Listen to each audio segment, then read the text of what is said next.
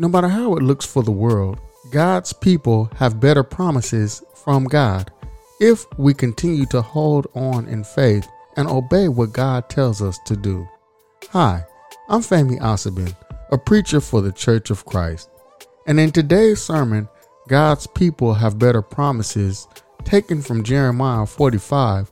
We will look at Baruch and how God's promises sustained him through the turmoil that was going on in Jerusalem. This sermon looks at God's promise of protection to Jeremiah's scribe Baruch during the fall of Jerusalem and how God kept his promise even while allowing his nation to fall due to their lack of faith and obedience. Hopefully, this sermon will help us to look at our eternal promise and not allow the troubles of today to keep us from faithfully obeying and obtaining salvation.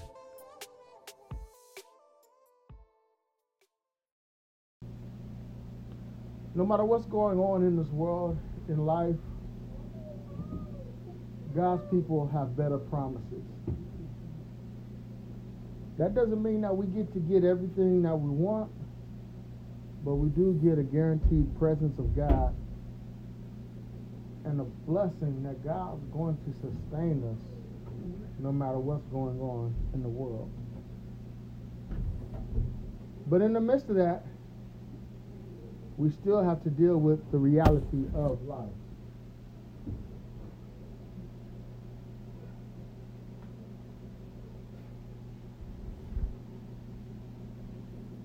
But because of God's presence, we're willing to endure what we have to go through, plus bear the burdens of God's people, because we understand that there will be difficult times because of the prevalence of sin in this world, and sometimes those difficulties come upon God's people, and it's on us to be ever present in each other's lives because of the blessings that God gives us and the better promises we have as his people.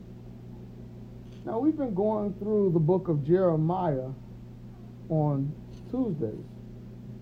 And Jeremiah has been speaking God's word to a rebellious people at a time when the nation is actually going to go into exile. And in Jeremiah's day, he has this friend, this scribe named Baruch, who's been there through a lot of it. And as we have come to the end of the book of Jeremiah, there's this interesting passage in the 45th chapter of Jeremiah, which is specifically addressed to Baruch. And in reading this, we understand the value, not of relationship with each other, but the value of relationship with God.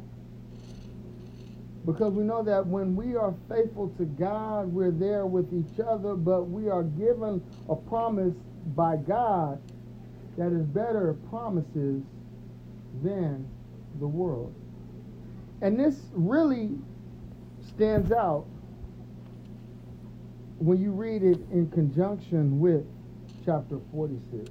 You see, Isaiah 45 is a word of God to Baruch. Isaiah 46 and following is God's condemnation judgments on the nations. In Baruch, you get a blessing. In the nations, you get a curse. Let's read Jeremiah 45. The word that the prophet Jeremiah spoke to Baruch, the son of Neriah, when he wrote these words in the scroll at the dictation of Jeremiah in the 4th year of King Jehoiakim, the son of Josiah of Judah. Thus says the Lord, the God of Israel, to you, O Baruch, you said, woe is me! The Lord has added sorrow to my pain. I am weary with my groaning, and I find no rest. Thus you shall say to him, thus says the Lord, I'm going to break down what I have built and pluck up what I have planted. That is the whole land. And you, do you seek great things for yourself? Do not seek them. For I am going to bring disaster upon all flesh, says the Lord. But I will give you your life as a prize of war in every place to which you may go. Now that's a touching passage to get that type of affirmation from God himself to keep you amidst the turmoil, the troubles that are in the world. And it recognizes that while Baruch still sees what's going on and it causes him some level of discomfort, some level of pain, God cares enough to tell him that I will give you your life in the midst of all of this. Jeremiah has given all of these oracles. This book has been written about Jeremiah's struggles, his prophetic preaching, and his relationship with God. And here we have this passage to Baruch that God was mindful enough to look out and to give a comforting word to in the midst of all of these troubles in the world. And when you read this, it's important to keep in mind that this book is not written in sequential order. So when Baruch gets this prophecy that God is going to be with him, although it falls at the 45th chapter, after we are told that Jerusalem has gone into exile and that they have gone at this point in the story of the narrative that Baruch and Jeremiah have been taken into Egypt, and it appears to be at the end of the narrative of this book and the beginning of the oracles. This word was actually given almost 20 years before these events transpired. You see, it was given in the 4th year of Jehoiakim, the son of Josiah. Jehoiakim reigned for 11 years, and then his son, Jehoiachin, reigns for 3 months. And Zedekiah, his uncle, reigns for another 11 years, and that's when the Jerusalem is taken into the exile by Babylon. And that's where we find chapters 40 through 44 written, which precede this oracle that we get to Baruch. So if you're just reading it, you would think that all of this trouble has come and God has given Baruch this word at the end of it. But no, he's given him this promise before all of these problems transpire, 18 years before they go into exile proper. Baruch is given this word that I will give you your life as a prize of war. So that causes us to question what was actually going on in the 4th year of Jehoiakim. Well, there was a lot that was going on in the 4th year of Jehoiakim. That is when Nebuchadnezzar took the throne in Babylon, and you can read about it in Jeremiah 25, but also we have this story in Daniel chapter 1. And now the dating is taken a little bit differently. So in Daniel it says in the 3rd year of Jehoiakim, but it's still the same time. It's in the 4th year because Daniel's going by the dating in Babylon, and Jeremiah is going by the dating in Jerusalem. So they kind of off like by 1 year or so the way they count it. But listen to what happens according to Daniel 1 verse 1.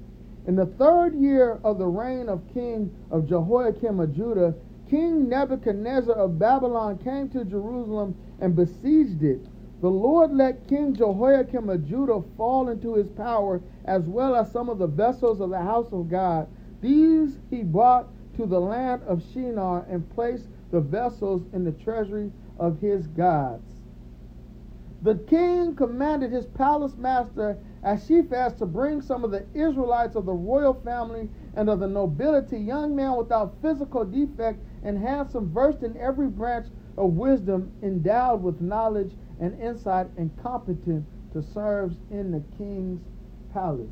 So you see, when Baruch gets this word that God's going to be with him, what he sees is King Nebuchadnezzar come and take from God's temple and take the best of the land and takes it to Babylon. But Baruch is still left in Jerusalem for 18 more years.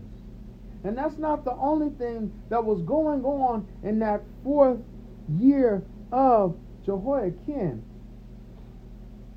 Because we also have 2 other oracles, I think, that kind of give us insight into a little bit of the understanding of Baruch.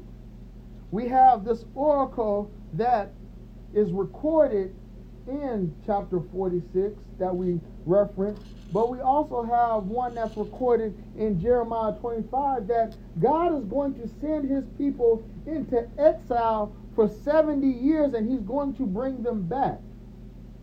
And then we also have that story that we're very familiar with when King Jehoiakim burnt the scroll that Baruch read to him in the 5th year of Jehoiakim, but it was actually recorded by Baruch, dictated by Jeremiah in the 4th year of Jehoiakim.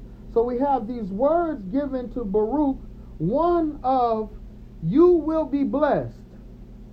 The nations are going to be cursed.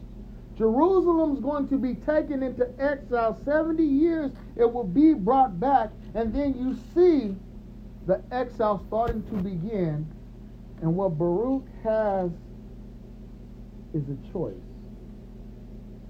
Am I going to take this word given by God to me and hold it dear and allow it to shape my life? Or am I going to ignore it? I think in seeing part of that prophecy fulfilled with the exile into Babylon starting, Baruch says, I'm going to hold God's word dear. Because he hears what the good is going to happen to him, and he hears the evil that's going to happen to the rest of the world. And so he decides, I'm going to take God's word and the blessing that comes with it. And in taking God's word and the blessing that comes with it, he finds himself being friends with a Jeremiah. A Jeremiah whom he receives this word from, who has a bunch of words in condemnation against the nation that they are living in, that puts Jeremiah an enemy to a lot of the people in Jerusalem. So Jeremiah has to suffer. Jeremiah is put in jail. Jeremiah is called a liar. Jeremiah is criticized and ridiculed. And all Jeremiah did was tell the people what God said. And Baruch remained friends with him, even though he was not a person that most people would associate with. And I believe that part of that is because Baruch understood the blessing that God had for him, no matter what was going on in the world that he was in. Because we see in chapter 44 of Jeremiah, that is where Baruch and Jeremiah, along with the captives that are left in the land, they are taken to Egypt, where they're not supposed to be, but where they go because those people who denied God's word decided to go in opposition to what God had told Jeremiah that they should remain. And there's Baruch with Jeremiah, still a friend, with the promise from God that no matter what's going on in the world, I will give you your life as a prize of war, and I'm going to punish all of these nations, but you I will keep. And I believe that does something special for Baruch. It allows him to be the person of God no matter where he's at, and allows him to be friends with those whom are faithful with God. That's not an easy task. It's not a comfortable position to be in, to say, I'm going to see the trouble in the world, see the turmoil that's going on, understand that God is calling me to faithfulness and remain faithful and demonstrate that faithfulness with God's people even when they are being ostracized, ridiculed for saying what God says. We are not in such a time, but we're close. We're at a time where faith is challenged and where people who demonstrate faith are sometimes ostracized because the world doesn't see the value of relationship with God. But we as God's people, we're not given a promise at the end of the troubles, but at the beginning of them. And that's what allows us to be faithful through all of the transitions in the world. No matter what is going on in this life, we know that we have received a promise in Jesus Christ that is not going to keep us from the bad, but his presence will be with us through it all. And then we have a better promise, a blessing that the world will miss out on because they're in opposition to God's word. But an understanding of that requires that we do like Baruch does. You see, in God telling Baruch that I'm going to be with you and that I will give you your life as a prize of war in every place to which you may go, he also tells Baruch, do you seek great things for yourself? Do not seek them. You see, what Baruch has to do is he has to see his life as God sees it. He can't see the good that he wants to do and so focus on that he allows that to guide him. He has to take this word of God, this promise of God, and allow that to set the direction of his life, because he cannot by his own strength ensure his future.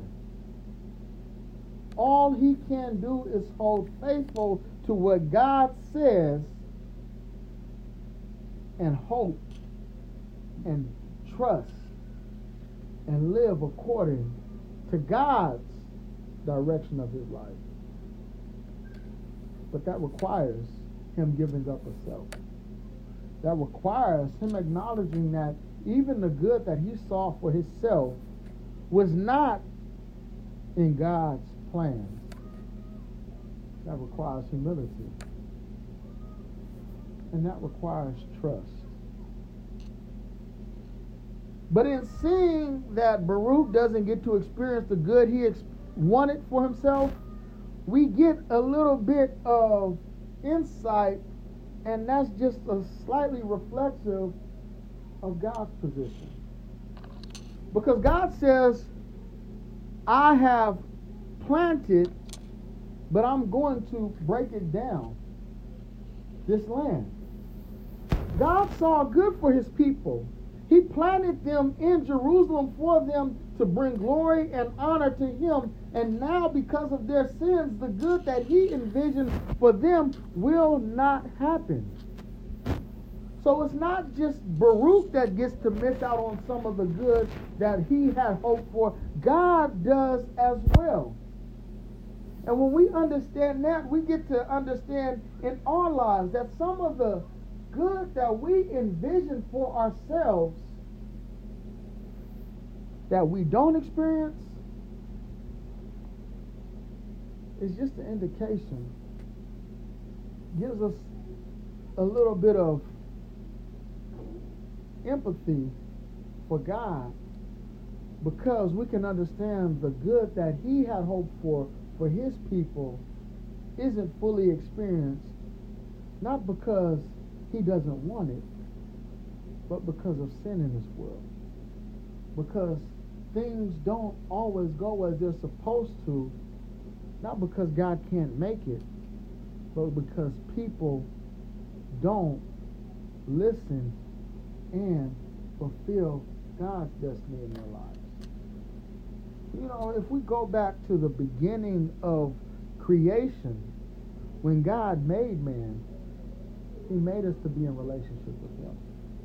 And by the time we get to Jeremiah's days, by the time we get to this oracle that's given to Baruch, God has constantly tried to call all people, but specifically those in Jerusalem, to him to be faithful. But they wouldn't listen. In that 4th year of Jehoiakim, God had sent a word to Jehoiakim and said, if you change your ways, then I will do good for you. But he wouldn't listen. He sent warning after warning, prophet after prophet, oracle after oracle, to get the people to change their hearts towards God, but they were defiant. So much so that the one who God was really trying to reach, Jehoiakim, when he read these words in the scroll, he takes them and burns them in the fire. And what God says is, okay, those words that I said to you, I'm going to repeat them, but I will add more to it. You will surely go into exile, and you and all of the nations will drink of my wrath. But those who are faithful to me, I will keep. I'll make sure that while they might have to suffer because the whole world is going through a troubling time, I'll protect them. And we understand that while it wasn't fully understood in the days of Jeremiah that there was a heavenly reward, we know now that they're receiving that as well. And so for us, God's people, to understand the evil in this world, to know the hope that we have, the blessings that we will receive, and that even as we want good and we can't always receive a full measure of it because it's not always as God wants in our lives, we do know the blessings that we are short of are going to be kept. No matter what happens to this world, we hold fast to Christ. We will keep our lives as a prize of war, even when all the rest of the world is destroyed. And with that, we should be mindful of each other. Because we're not always going to find ourselves in the role of a Jeremiah, to where we have to be the mouthpiece for God, to where we have to be the one who takes all the criticism, the ridicule, and the persecution for speaking God's truth.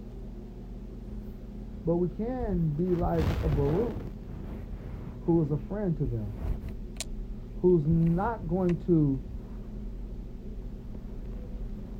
crawfish when they are in trouble, who's willing to be by their side when they are doing right, and who's willing to bear some of the burden that they have, because we're all God's children and we're all seeking for the same promises, but we all have the same anguish and grief when we see the condition of this world, and especially the condition of God's people, because it's not always how it's supposed to be. But God is in control, and we're protected, not from every ill of life, but from God's wrath. And we have a blessing that we can hold on to that keeps us, helps us stay faithful no matter what's going on in this world. The 45th chapter of Jeremiah is very reassuring because it tells us that our relationship with God is not one that God is overlooking. That while God can see the whole world and the evil that's in it, we are still significant enough to where he recognizes us and the faith we demonstrate, and he rewards it. And that's reassuring. Because at times, we can feel that the good that we have desired for our lives, that the unaccomplishing it is a condemnation by God when it's not. It's just God saying, I'm going to let you experience some of the disappointment that I experienced because of the good that I've planned for this world isn't fulfilled because of evil in it. But I will accomplish my ultimate purposes. And I will get rid of all of those things that oppose me. And I will keep you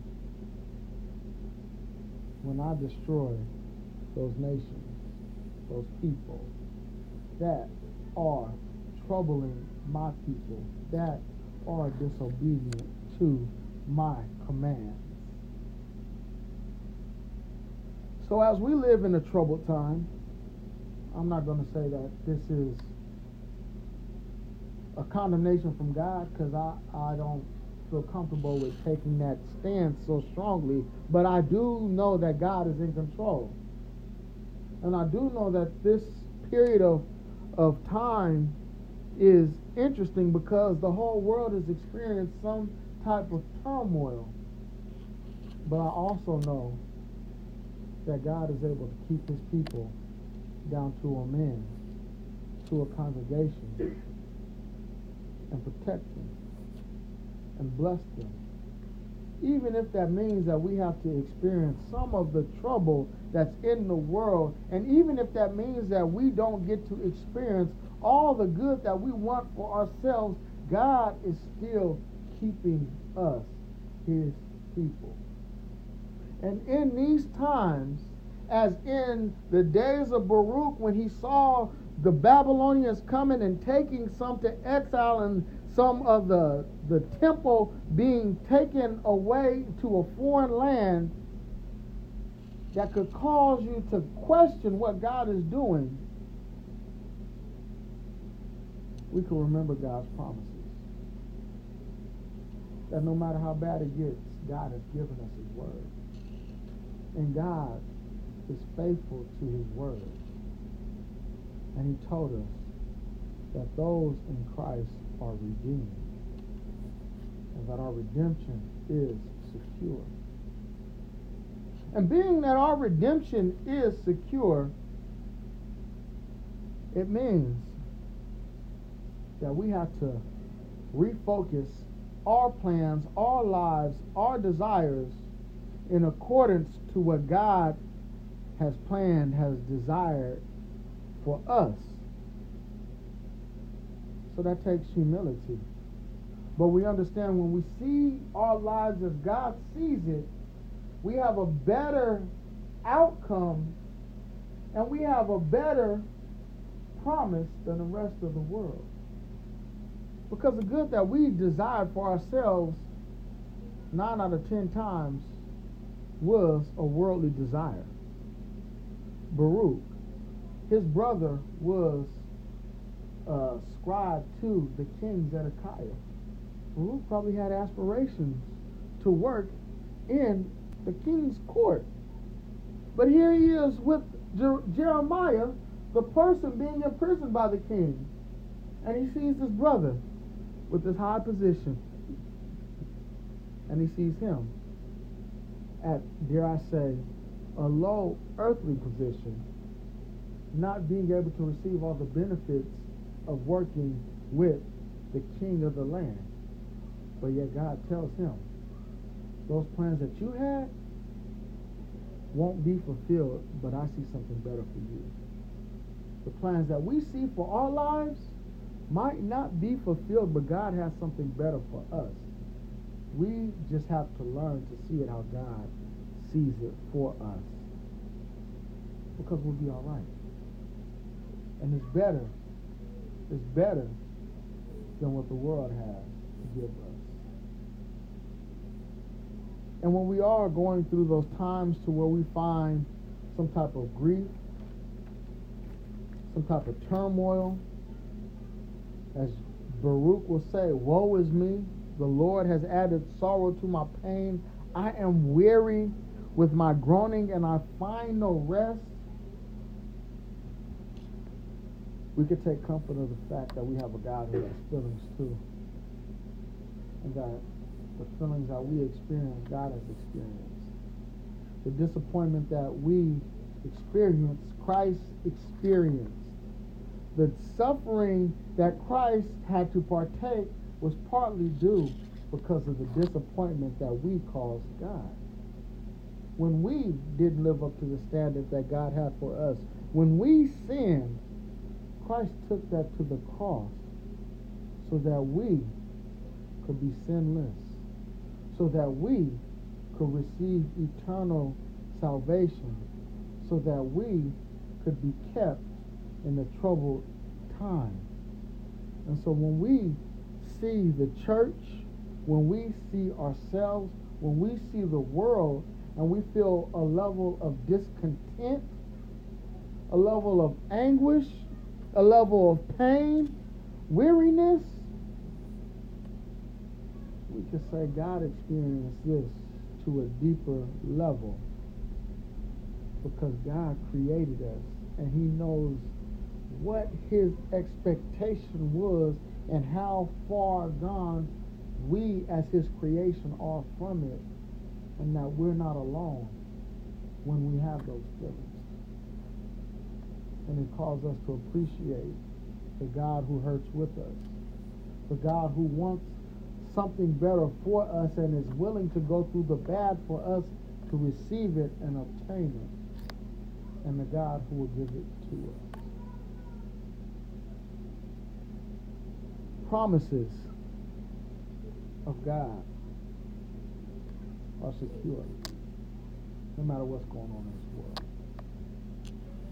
The things that are going on in this world will cause us sometimes to question if God is present. The times that we recognize that God is present is not at the moment we have those questions, but it's when we first started walking with God, before we fully embraced all of the problems and troubles that this world has to offer. That's when we recognize that God is with us. And so we can go through the bad times, and we can feel the pain. We can have our lives interrupted, our plans changed, altered, because we know that God is going to keep us no matter what happens in the world. Because the world does have to answer for its sin. Our sin was answered for in Christ. The world is going to be accountable to drink the cup of God's wrath because of its disposition against him. Let us not have to take a sip of that cup as well. Let's hold fast to the promise that we received at our baptism, so that no matter what we go through until Christ returns, we will be kept. Because life happens. Ups and downs come. But God is consistent, and so is his word. We're at a troubling time to where the churches have been closed, where people are questioning what does it mean to worship God, where even people in the church have given up on faith, and because of a virus that God has control over, the world has gone crazy. But we as God's people shouldn't let that shake us. We as God's people, even if one of us, dare I say, even if I catch corona and die, it doesn't mean that God is not with us. And we're okay. And God loves us, and he's going to keep us no matter what we embrace, what we go through. So my prayer is, as we go ahead in this world, this changing times, this broken economy, this online meeting church era, that we remember the God who called us and rest in his promises. Because the world's going to be the world. And we don't have to be impacted by it as those who are faithless are. I'm not sure where that leaves you, but I was just hoping to encourage you, to give you some type of remembrance, recollection that you are God's. And that God has each and every one of us, but no matter what's going on in the world, God sees you through all of it. And he has a blessing for you, specifically, even when the rest of the world is cursed. And that should keep us, no matter what we have to experience as God's people. And also help us to be mindful of our fellow brothers and sisters, no matter what they go through, to still be a friend to those who need you. I'm not sure where that sermon leaves you. My prayer is that you will contemplate it and incorporate it into your Christian life. If you're not a Christian, I ask, what's stopping you? God sent his son Jesus to freely extend the gift of salvation to all who will follow him. To get that salvation, one must follow the examples set out in Scripture. The book of Acts, which details the church's beginnings and expansion, shows us biblical examples of those who were saved. A good place to look is in Acts 2. You get Peter preaching the first gospel sermon and the response of those who heard and believed his message. They repented and were baptized, which added them to the church Christ established. The Bible only teaches of one church. If you want to be added to it, go to your local Church of Christ and tell them your desire to be washed of your sins and to live a godly life. Study your Bible, put its teachings to practice, and you will make heaven your home.